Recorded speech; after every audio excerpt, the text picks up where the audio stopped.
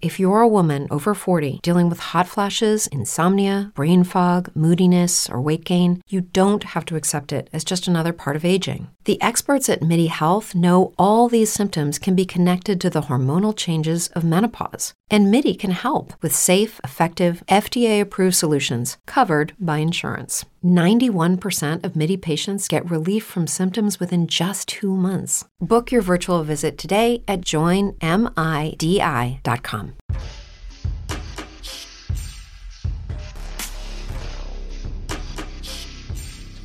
What they discovered upon their arrival was almost unspeakable. We are all evil in some form or another. I'm not guilty. The dead won't bother you. It's the living you gotta worry about. If I couldn't keep them there with me whole, at least I felt that I could keep their skeletons. Good day, friends. This is the Bad Taste Crime Podcast, and I just want to let you know that Vicky made the greatest face when I say that. The last line. Ooh, it's gonna be a rip-roaring episode. I'm Janelle, in case you didn't know. I'm Vicky. I'm the one who face-palmed when Janelle went to an Australian accent. Which you will understand later. All will be revealed. But first, Vicky! Oh my god. Yeah? Let's do some news and shit. Oh my gosh, yeah. Alright, we're just gonna head right over to the newsroom.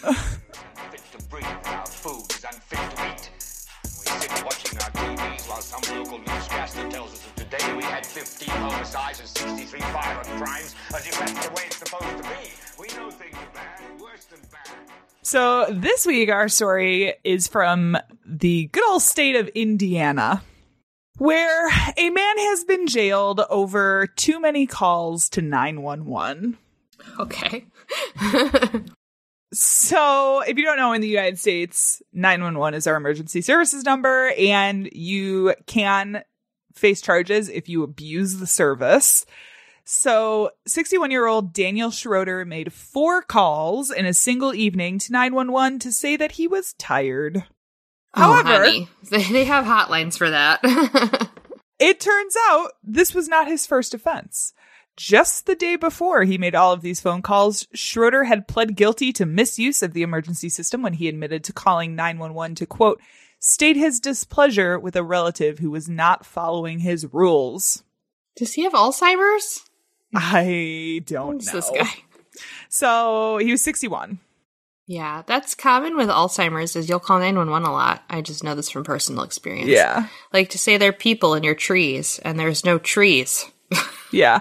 I mean, the thing is this doesn't sound like hallucinations or like confusion. It just sounds like someone calling 911 a bunch of times.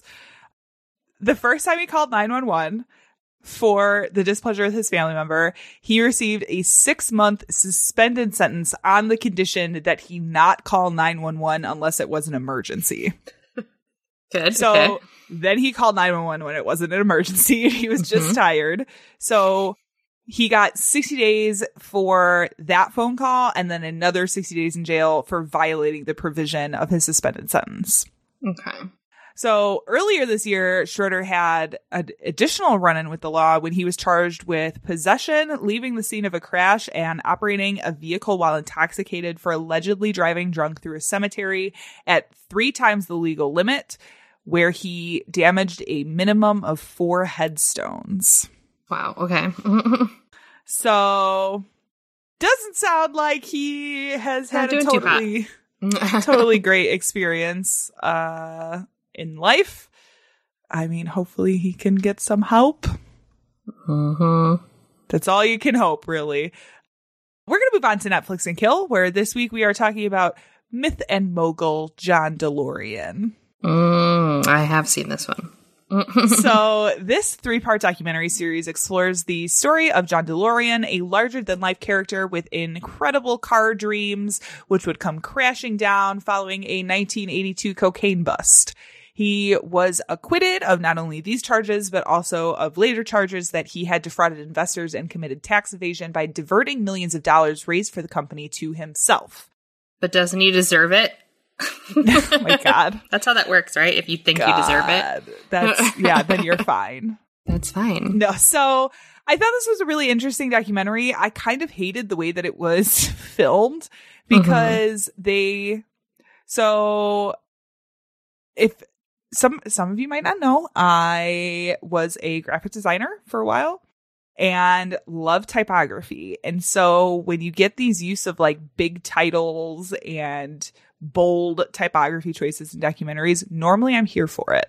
And that has kind of been the style, like, honestly, like Mindhunter did it, I know. Mm-hmm. There's been some documentaries that have done this sort of thing.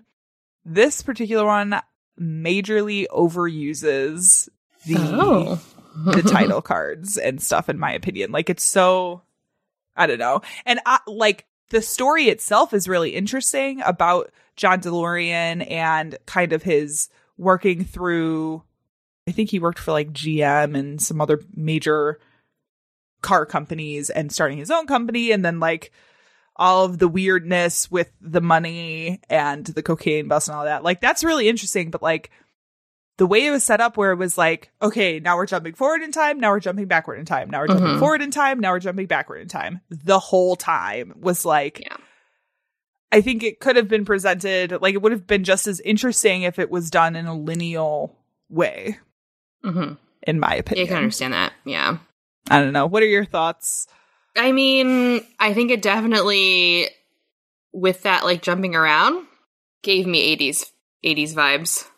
Yeah. Like, also, like, the erraticness, I think, adds to the fact that he was an erratic person doing erratic things. Yeah, I could see that. On cocaine. I could see that. Right. Yes. So, I feel like that kind of...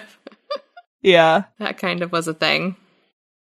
Yeah, so the cocaine bust was really interesting because it was a filmed, like, video surveillance FBI bust that was sort of set up and does land into this murky area of entrapment that, like, the FBI finds itself in so many ways.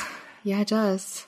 You know, I definitely think, like, as far as him using the money in the fraud, like, that is a little bit more surprising to me that he was acquitted of, because it seems really obvious that he was using this money that was allocated to him, sometimes from governments, sometimes from investors, for personal pleasures.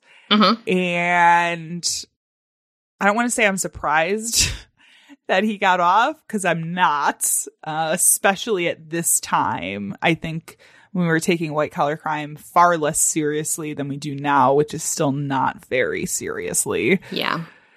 That's kind of, it's interesting that he got off, but I think it's worth a watch. It's a really interesting tale. And honestly, as somebody who like for me, like, I am not interested in cars whatsoever, like, at all.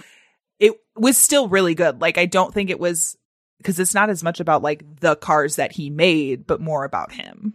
Exactly. Yeah. And I think they did that on purpose to make it more appealing to everybody. Yeah. Yeah. So they did a nice job. It's pretty good. If you want to watch that, that is on Netflix right now. It's called Myth and Mogul John DeLorean. It's only 3 episodes, so... Yeah, it's not too bad. Yeah, so check that out. This is that part of the show where we say content may not be appropriate for our listeners. We will be talking about murder, as always. Typical. And some other stuff, but if you're sensitive to that, this might not be the one for you. But Janelle, what are we talking about today? I mean, mine's not going to be that gruesome, but definitely interesting. So, in case you didn't get the hint at the beginning of the episode, we're going to take a little trip, probably the longest trip you could on a plane, to Australia. We're talking about Australian crimes. So, Australia is really interesting. I watch a lot of Australian TV shows, and I listen to, like, Australian punk bands. And their terminology is really great. And I wanted to, like, highlight some weird Aussie slang, because while I was researching this particular case, there were words coming up in some of the articles where I was like, the hell does that mean? So I deep dived into Australian slang terms. Oh, and God, okay. I just want to ask you what you think these mean. Okay? Are you ready? Okay, hold on. Let me close your list Yes, so I don't please cheat. don't look. Don't cheat. All right, Vicky. What do you think smoko means? Well, I'm guessing it has something to do with smoking. Mm-hmm. That seems to be the obvious smoko. Mm-hmm. Like a term for like a chain smoker, maybe? Like that old smoko over there. That would be good. It is just a term for a cigarette break. So I'm going on a smoko. Okay. That is one of my favorite songs by The Chats, which is an Australian punk band. It's called Smoko. So I actually know what that meant. Nice. What does ripper mean? Gosh.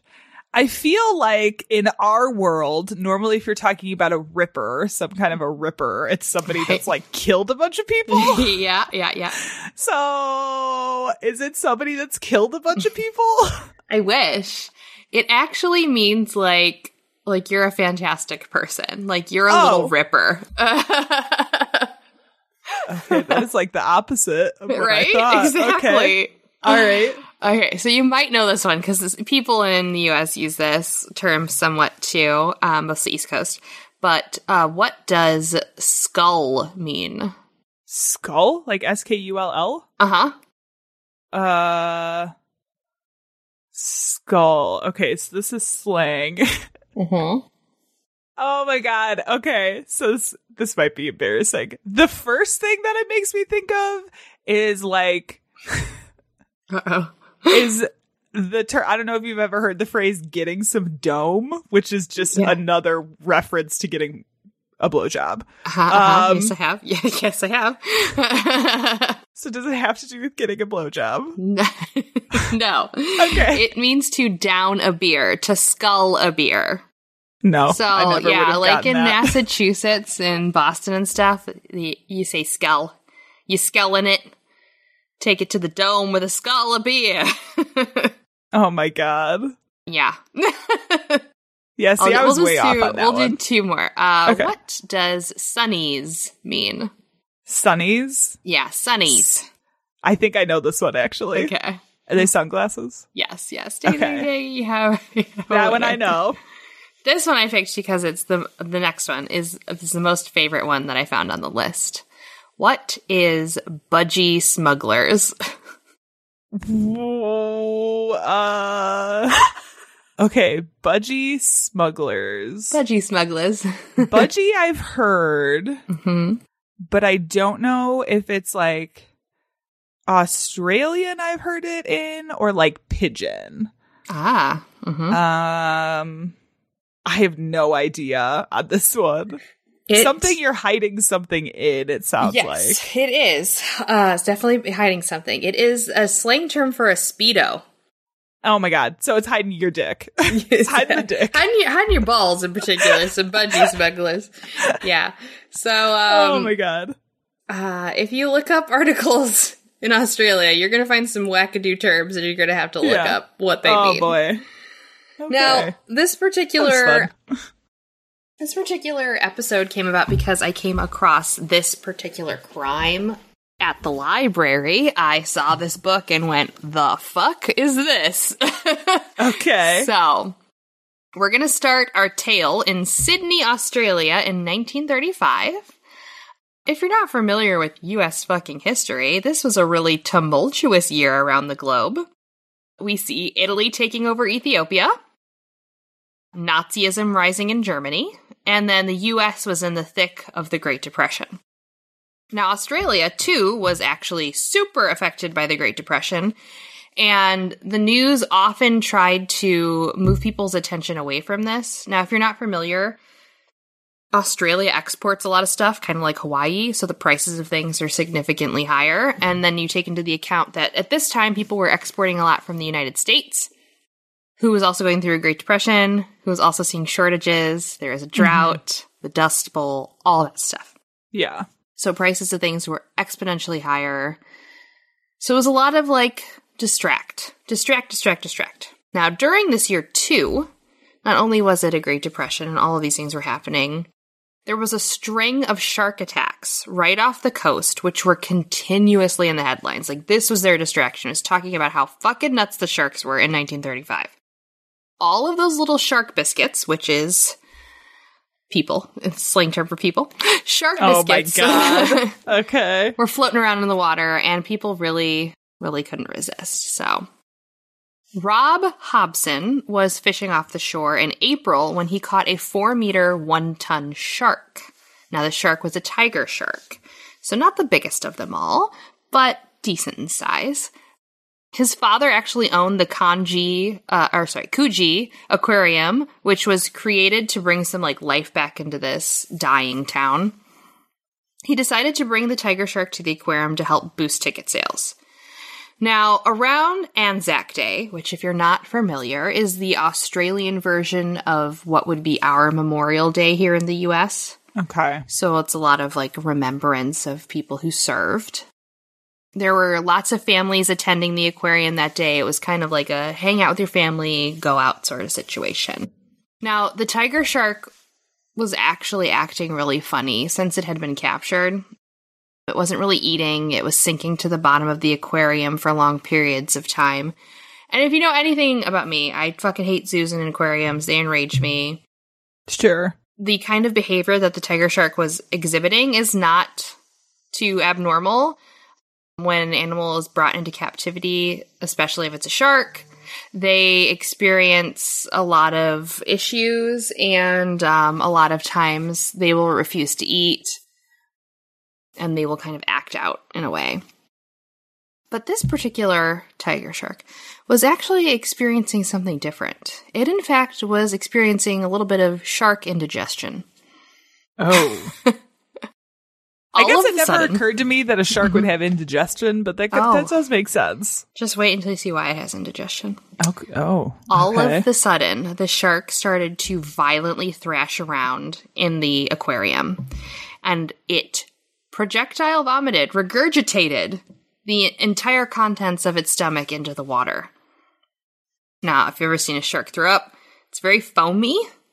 Like a little foam party. Ew. So there's blood, there's chunks, there's foam everywhere. And as the foam started to subside and settle, they found a bunch of stuff floating in the aquarium. But one thing in particular was literally sticking out that did not look normal. As it started to float closer to the side of the tank, which, keep in mind, there's families in here, they discovered that one of the objects that the shark threw up was a human arm. Oh. Okay. I don't know if you're ready for this, Vicky, but this entire case has been dubbed the shark arm murder. Oh my God. I love sometimes the names for these are super creative and sometimes they are not. And this is just says what it does on the tin. It's a shark arm. One of the books that I looked at for this is called Shark Arm by Philip Rupi and Kevin Meager. So it's a good read. Oh my gosh. Now, Hobson Sr. called the police immediately and fished the fucking arm out of the tank. And he first thought that the shark was just another one of the man-eaters along the coast that had been menacing the shore, and he didn't think much else. But because he is a shark man and not a fucking detective, there were a little suspicious things happening here. The arm itself had tattoos on it and a little bit of rope tied around it. So when the police arrived, they were a little suspicious. If you're not familiar, people who have tattoos at this time are generally criminals or part of carnivals, carnies. So they already think that there's a criminal element to this. Okay. They took the arm to the coroner and they kind of did their little inspection, and it was cited in their report that it looked like the arm had a clean cut and it was not severed like it would have been if it was bitten by a shark. Yeah, that shit is all jaggedy and ripped and... Exactly. Yeah. Now, we're going to go back to the tattoo here. I put a picture of the arm. They literally took a picture of it. The tattoo Again, this is 1935. Not many people have it. The tattoo was really distinct. Yeah. So distinct that they actually had an idea of who it belonged to. Now, if you're not familiar, the tattoo is a black outline of what appears to be two kind of generalized male figures boxing one another. Yeah. Now, this tattoo of these sparring people was eerily similar to the tattoo on boxer Jimmy Smith. Smith was an English-born boxer who kept boxing like well into his 40s, well past his prime. He was a bit of a mongrel.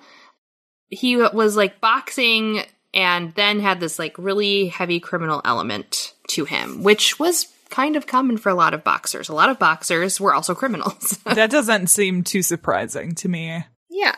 So not only was he a boxer, he was also a barkeep, and he had a small criminal business going. He was a very busy man. Now, they called Jimmy's wife to come identify the arm, which is the most mortifying thing I've ever heard. Like, can you come check this arm for us? Yeah. So she went in there and she confirmed that he had been missing for a couple days, and that looked like the tattoo he had. So. Oh my gosh.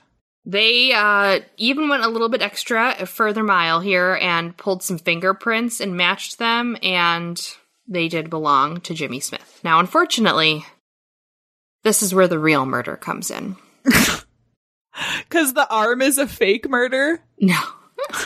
The shark was killed and gutted to see if there were any more human remains inside of it. But there were not. So I just want to have a moment of silence for Mr. Tiger Shark. We're so sorry that you got wrapped up in this, and you are just innocently eating garbage on the bottom of the ocean. It's true. But I also understand why. Yes, so there was nothing else in the shark. They murdered him for no fucking reason. I wonder if can a shark's body, I don't know if you would know this or not, can a shark's body digest bone? I don't know. Because I think so. Don't they have a series of stomachs? I honestly don't know, but I think there's obviously like fish and other sea creatures that have bones and harder outer shells that they would eat. Yeah, they eat all kinds of shit. Yeah. The interesting thing is I actually dissected a doghead shark in high school. We didn't do pigs or cats. We dissected a fucking shark. We did do sharks. Yeah. Yeah, and I don't remember discussing that, but that was also a smaller species of shark. Yeah. It's very confusing. Some sharks are even fucking mammals. Some sharks are actual, like, fish. It's all very confusing. Oh my God, Shark Week was the worst week because the whole school just smelled like formaldehyde. It was like formaldehyde and just like... It's the worst. Garbage on a beach is what it smelled like. Just like salt and sand, and it was disgusting. It was so bad. But to be honest, it was much better to dissect a shark because there wasn't as much blood. Yes, that's true. So that was nice. True. That was very nice. Anyway. So, his wife confirmed all of the stuff. And then she also left a little tidbit that she recalls that he had actually been working part-time the night he disappeared for Reginald Holmes. Holmes was a really well-known grifter who was like a borderline gangster. He was a boat builder, and he also was in construction, which... Those are two telltale signs of a gangster. Yeah. Oh, yeah. Now, he actually built fleets of speedboats and often used them to bring in cocaine to the country. Huh. So he really loved to do, like, boat insurance crimes. That was, like, his big thing to do.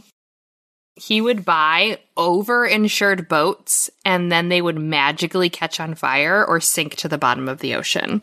I don't know why my boats keep catching on fire. It's really weird.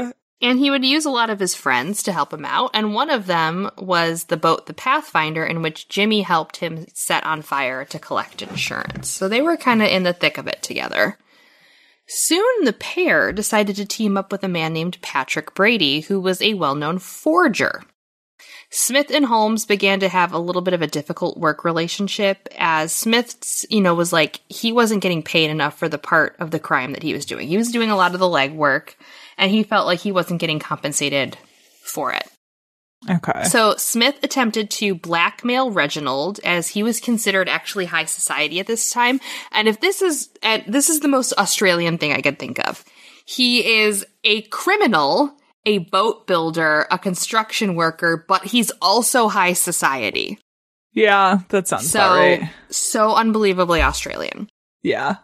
Police eventually deduced that Smith had done this last crime for Holmes, and that perhaps he later had been killed by Patrick Brady. And so they started investigating this. They started going around to the local bars, because there was a lot of bars, and that's like a typical hangout thing. You go to a bar to do your business in the crime world.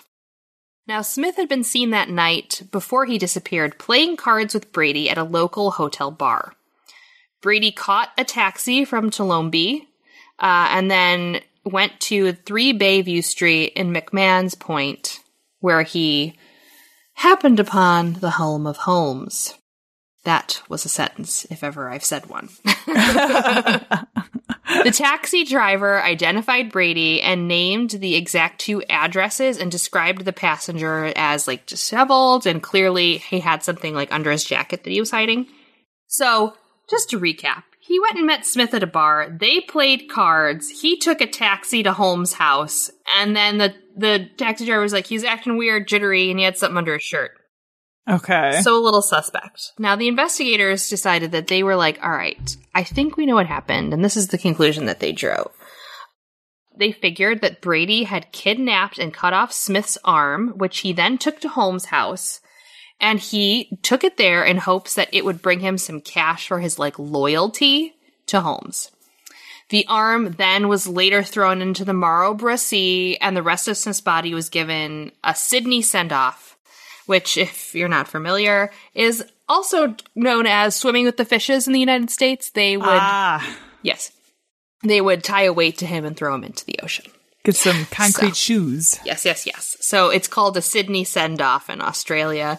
When you drown somebody or hide their body in the ocean. Great. So Brady was arrested, but the one problem was that there was not a body. They didn't have the body. Now, Brady quickly folded under police investigation and said that he had done the deed for Holmes, not for loyalty. He was asked to do it. Now, the investigators arrived at Holmes's home. I can't stop saying that. And he denied even knowing Brady. He was like, I don't know who that motherfucker is. I don't know what he's talking about. And ain't nobody bringing an arm to my house. Okay. Now, unfortunately, this is where it gets dark and twisty and weird. As if it's not dark and twisty and weird enough. Right. 4 days later, Holmes took one of his magnificent boats out onto the water. With him, he brought a bottle of brandy and a pistol. He decided that he was going to get shit-faced on brandy, which is, like, easy to do because, hello, Brandy Alexanders will fuck you up. Yeah. He then attempted to take his own life. Now, this is where the slapstick Three Stooges comes in, okay? He raised the pistol to his head, but he was so shit-faced that when he pulled the trigger, he fucking missed. So, he grazed the front of his head. Oh, no. Because he was so hammered and he was on a boat that was rocking out in the middle of the ocean that it just grazed his bone. He fell down and passed out. Whether it be because he thought he shot himself and he didn't, or because he was so jacked up on brandy, we'll never know. But he passed out, and then he came to, and then he felt like a total twat and got behind the wheel of the boat and took off like a bat out of hell. He was like, get out of here! Nice, yeah. So, immediately upon doing this, the water police patrolling the area saw him driving erratically all over the place and decided to pull him over. And he, like, led them on this weird little chase that took them, like, 2 kilometers out to the ocean, where eventually he just fucking surrendered. Oh, okay. He's like, he got that far, and he's like, JK, I give up. Oh my god. Now, there's a picture below of him, and if you look at him, you're like, yeah, that makes sense. He looks like a fucking idiot. So, he told detectives that Patrick Brady turned up at his house late one night holding Smith's severed arm. He threatened to blackmail Holmes if he didn't pay him $500, whatever the fuck they are in Australia. I forget the name of it. Don't they use pounds? Is it pounds? Is it pounds in 1935? Are they still part of the Queen? Or not? They're a nation by then. Oh, it's like the Australian dollar. Okay. It's some weird symbol that doesn't make sense. So, yeah. 500 Australian dollars. He explained to Holmes how he killed Smith by dismembering his body and placing the parts in a trunk, which he had tossed in Guanamata Bay. So, hacked him up, saved the arm. Holmes gave Brady the money, but then Brady left the arm in Holmes's living room. And so in a panic, he went to the bay and threw the arm in. Oh. He's like, what do I do with this fucking arm? So he runs out to the bay and he throws it. Oh my god. Better Also, get rid of this. way to chum up more sharks, you guys. Yeah. Idiots. Let me just put his body in a trunk and send it to the ocean, and then let me throw this fucking arm over here. No wonder people were getting bitten by sharks. Yeah. I'm going to blame the shark epidemic of 1935 on people murdering other people and throwing them into the ocean. Jesus. After all, this is a nation of criminals, so... I don't actually believe that statement. Australia has lovely people and places to visit. Yes. But that's like the joke. So, after explaining all of this to the police, Holmes agreed to be a witness at the inquest into Jimmy Smith's death that was to be held on June 12th. Now, in another fucking twist of fate, or maybe not a twist of fate, a purposeful twist. The day of the inquest, Holmes was found dead in his car. He had 3 gunshot wounds to his chest. This is confusing things even further because people started talking that Holmes ordered a hit on himself to commit suicide, or kind of an assisted suicide. Yeah. I mean, he tried once and it didn't go as planned. Exactly. So, legal historian Alex Castles argued another explanation in his book about the case, and the hit on himself thing was discussed. And it really wasn't like a committing suicide kind of a thing. He stated that he wanted to spare his family embarrassment. And if he owned up to the crimes and he revealed it during the trial, they would get nothing. He'd get sent to jail. They would be embarrassed, all of these things.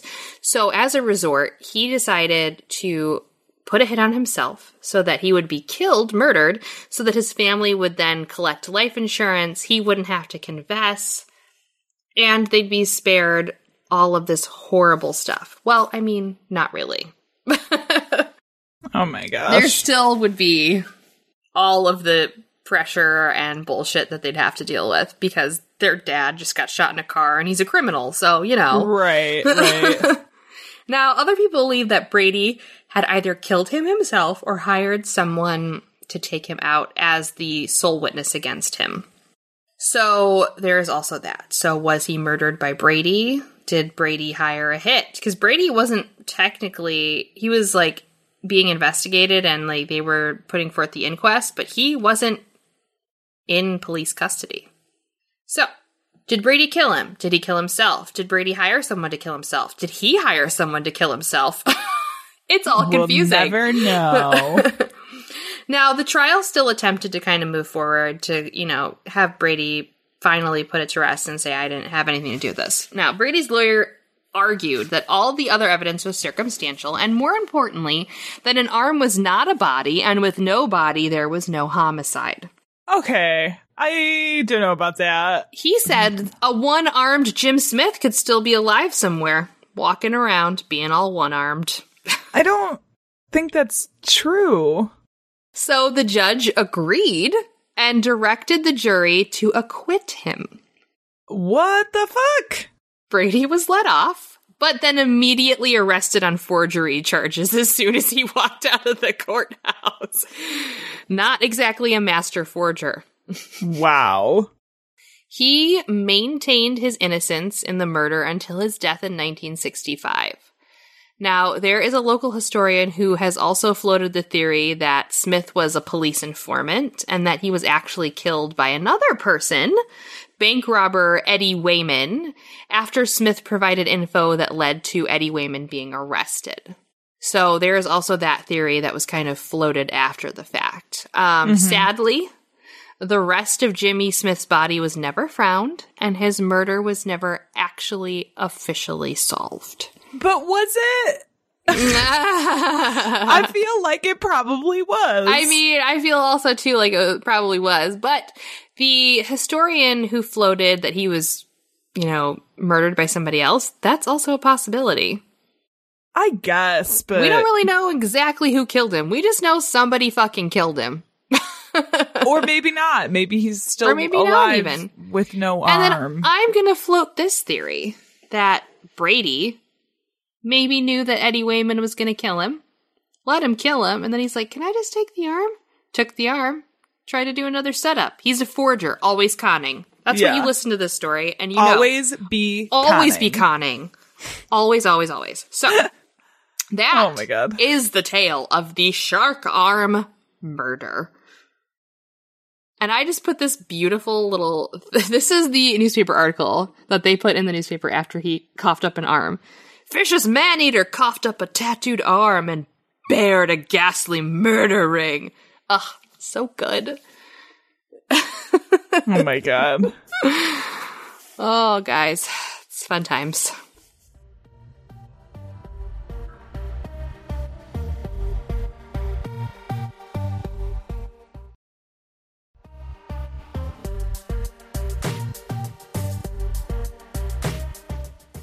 So I will say up front that mine is a little shorter, but I kind of wanted to cover this because the story that I'm looking at is probably one of the more well-known cases if you live in Australia. Like, this is a case that affected a lot of people.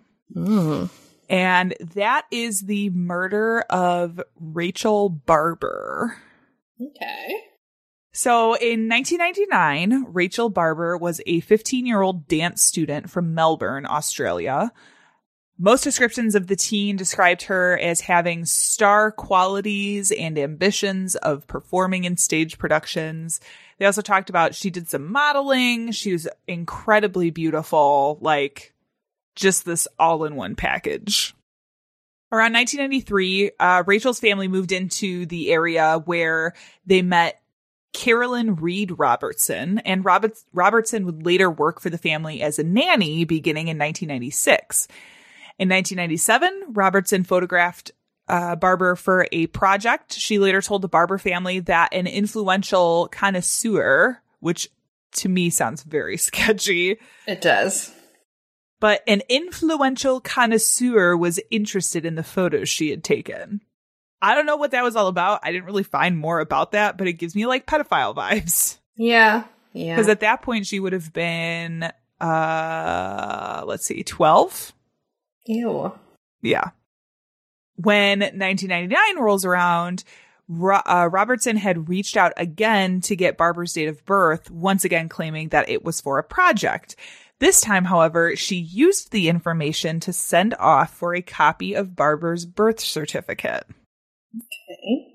On March 1st, 1999, Rachel Barber left her home for her dance school, the Dance Factory, in Richmond, Australia. And this would be the last time that anybody in her family sees her alive. After dropping her off at the bus stop in the morning, Barber's parents would meet her later that evening at a previously decided place, but when she failed to arrive, her parents immediately got in touch with authorities who began searching for the missing girl. By the next morning, there was little to no trace of the girl, and the search picked up with way more immediacy, and police began questioning anyone they could find to try to reconstruct Barber's last movements on the day that she disappeared. The questioning uncovered that at 5:35 p.m., Barber had left school with a group of friends that she walked with for about 10 minutes before breaking from the group. From there, she went to meet with old family friend Carolyn Robertson, who at this point was 19 years old. And she had previously arranged to pay Barber it was initially reported as $100, and then later the story had changed to $500 for participating in some sort of psychological experiment. The two girls were observed riding the bus together at Pregrand, where they got off and went to Robertson's apartment. At approximately 6:40 p.m., both girls were seen together outside of Robertson's apartment building. Further questioning found that a neighbor had heard screams coming from Robertson's apartment that evening, but hadn't found the occurrence suspicious. Once this information had been revealed, police conducted a search of Robertson's apartment. There, they found a bag of clothes that were Barbara's size, as well as the application for the birth certificate filled out in Barbara's name. This was enough for police to arrest Robertson and bring her in for questioning. And little did they know at that time they would be faced with a bizarre plot to assume Barbara's identity. So in classic dumb criminal fashion, I would say, Robertson had been keeping journals. What did we say? It's like our number one rule of committing crime is you literally do not record it anywhere. Record it. Not a live journal, not a real journal. Don't do it. No. So in these journals, she compiled her plan to drug and murder Barbara, dispose of her body, and assume her identity. Now, during her time working with the Barber family, Robertson had been able to, she had developed, like, I would say, a less than healthy obsession with Barbara. Yeah. I mean, to the point of murder. Mm-hmm.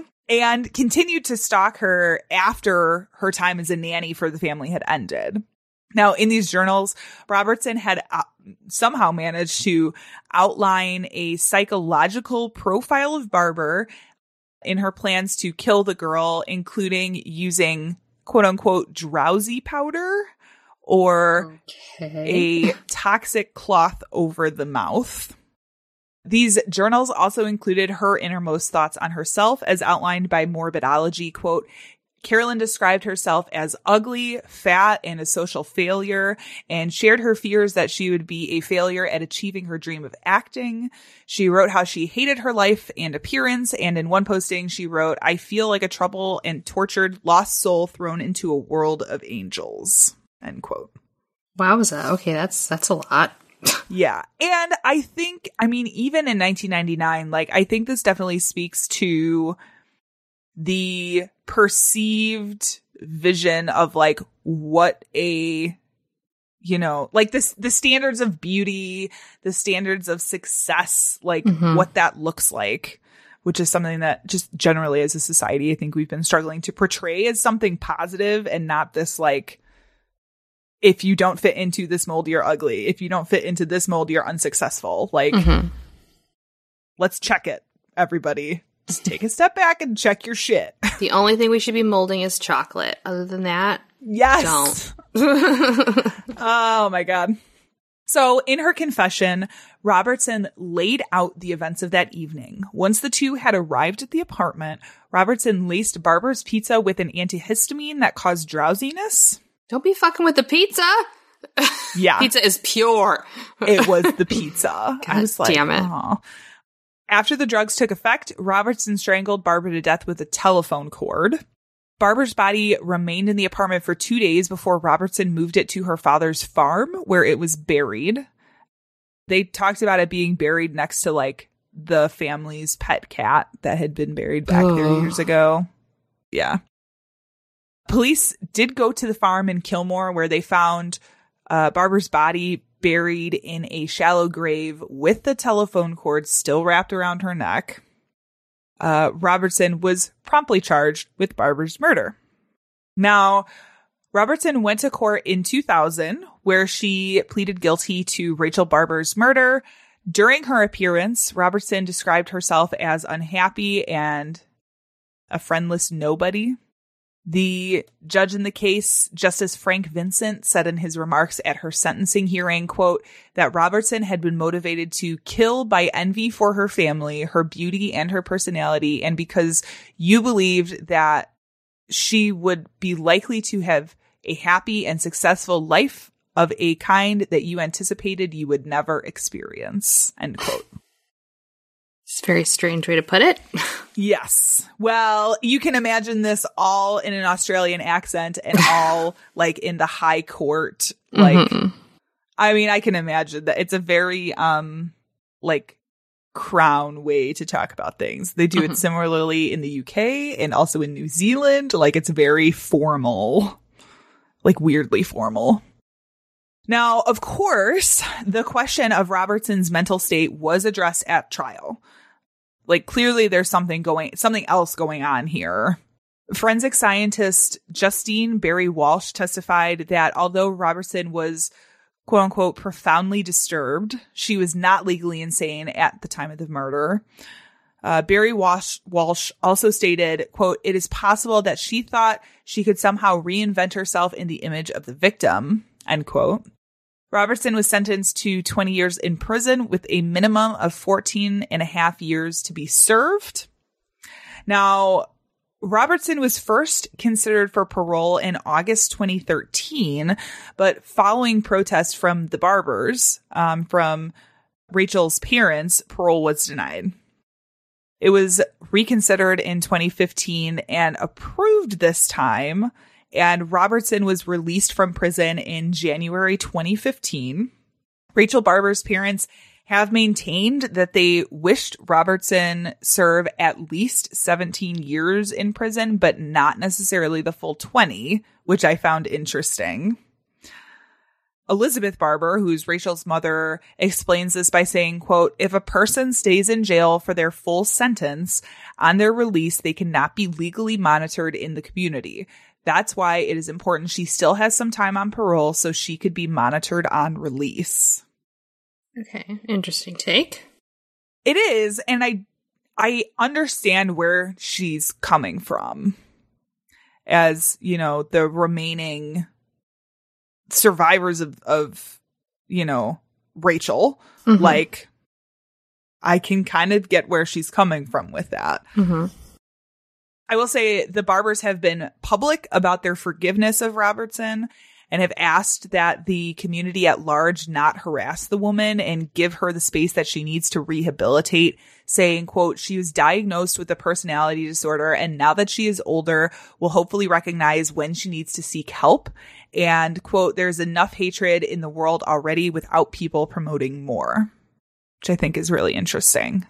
Yeah, I mean, obviously, I don't think there's like a playbook for this kind of thing, right? Like, nobody expects any, well, I can't say that either. I think there is a certain expectation of how you're going to act, but like what you do after that, like, I don't know how I would react to somebody being murdered in my family and like that process of forgiveness and like getting on the other side of it, right? But it's not very often that you see the remaining members of the family like kind of, I don't want to say positive, but forgiving and just trying to be like, let's all move on. Mm-hmm. I found that really interesting. Yeah. The murder of Rachel Barber did go on to inspire the Australian film I Am You. It's also called In Her Skin. In some places, it's won multiple Australian Film Awards and US Film Awards. And I haven't watched it, but it seems like it could be good. I don't know. But yeah, so that is the story of Rachel Barber. Yikes. Yeah. When this, like I said, when this was happening, like the country was gripped. And it is kind of an unusual story of like someone wanting to take over somebody's life. And not a successful way at all. No. So if you are flying to Australia, which honestly I wouldn't advise in these times of pandemic. Yeah. Like let's not do that yet. But if you are, maybe you should check out this podcast. And then maybe a couple more podcasts. It's going to be a real long flight. And then take a nap and then, yeah. Hi, I'm Lainey, host of the new podcast, We're All Just Pretending. It's a podcast that has elements of Dear Abby with a twist of Post Secret. Every episode, I'll read listener questions and provide advice and insight as a friend. My own pod friends will even join in and offer their advice on parenting, relationships, and even give you really bad advice on purpose. Since we all have secrets to share, there'll also be a segment focusing on letting the skeletons out of your closet. If you're looking for advice or want to share a secret, head to allpretendingpod.com. And remember, we're all just pretending here. All right, Janelle, that has been our show. We're done. We did it. We did it. If you guys haven't heard us talking about casting whimsy recently, where the fuck have you been? No. Yeah. You should check that out. If you like tea, if you like cookies, if you like nerdy things. Mm-hmm. Janelle, do you want to talk about Casting Whimsy? Sure. Yeah. We are ambassadors for Casting Whimsy Tea Shop, and that is located in Woodstock, Illinois. You can order from them online or in person. And they have a variety of teas for everybody. They have really delicious baked goods. They have marshmallows. They have everything. They have like teacups. They have diffusers. So if you got enough tea, but you need a diffuser, or you might need a new teacup, hop on over there. We've been posting a lot of reviews and recipes. If you are paying attention, we by the time this comes out, have a little crime and tea segment that's popped up. So nice. I'm on my shit. Nice. But yeah, if you love it, you can get yourself some from them, and you can get a discount because we love to share. If you use BTC Pod at checkout online, or if you hop into the shop and say, I know the Bad Taste Crime Podcast, they will give you 10% off your first order. Yay. So do it. Yes. It's delicious. So you can find that at castingwhimsy.com if you want to order some. If you're not here, if you are here, just stop into the store. They are not open on Sundays. Just as a heads up. Don't do it. Don't do that. Janelle's been there way too many times. Yeah, there's no Sundays, but you can come in on a Saturday and then go to the farmer's market, because there's also a farmer's market on the square at the same time. It's very good. Yes. So I think that's all that we have for today. Can you think of anything? No. All right. That's it. So with that, we will be taking a short break. Oh, yes. Coming up. But we'll still be about content, but it's going to be some pre-recorded things. We are in school. We have lives. We're busy. So we're taking a little break for ourselves. So it won't be anything too abnormal. You'll still get something to listen to, but yeah. Yeah. We will be back with you in December. Yeah. Where are we? What time is it? Yeah, I had to think about that for a minute. So November's we'll be back a little with bit you of a break. in December, but in the meantime, we'll be releasing our set from the Elgin Fringe Festival, which is really exciting, and some other stuff. So look out for that. I think that's it now. That's officially it now. All right. Our sound and editing is by Tiff Fullman. Our music is by Jason Zakshevsky, the Enigma. This has been the Bad Taste Crime Podcast. I guess we'll see you in December. We'll see you when we see you. It'll be like winter the next time we're recording. Oh my goodness.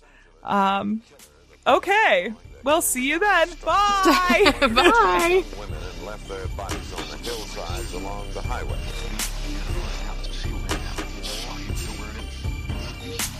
It was as if a wave of evil washed over this town.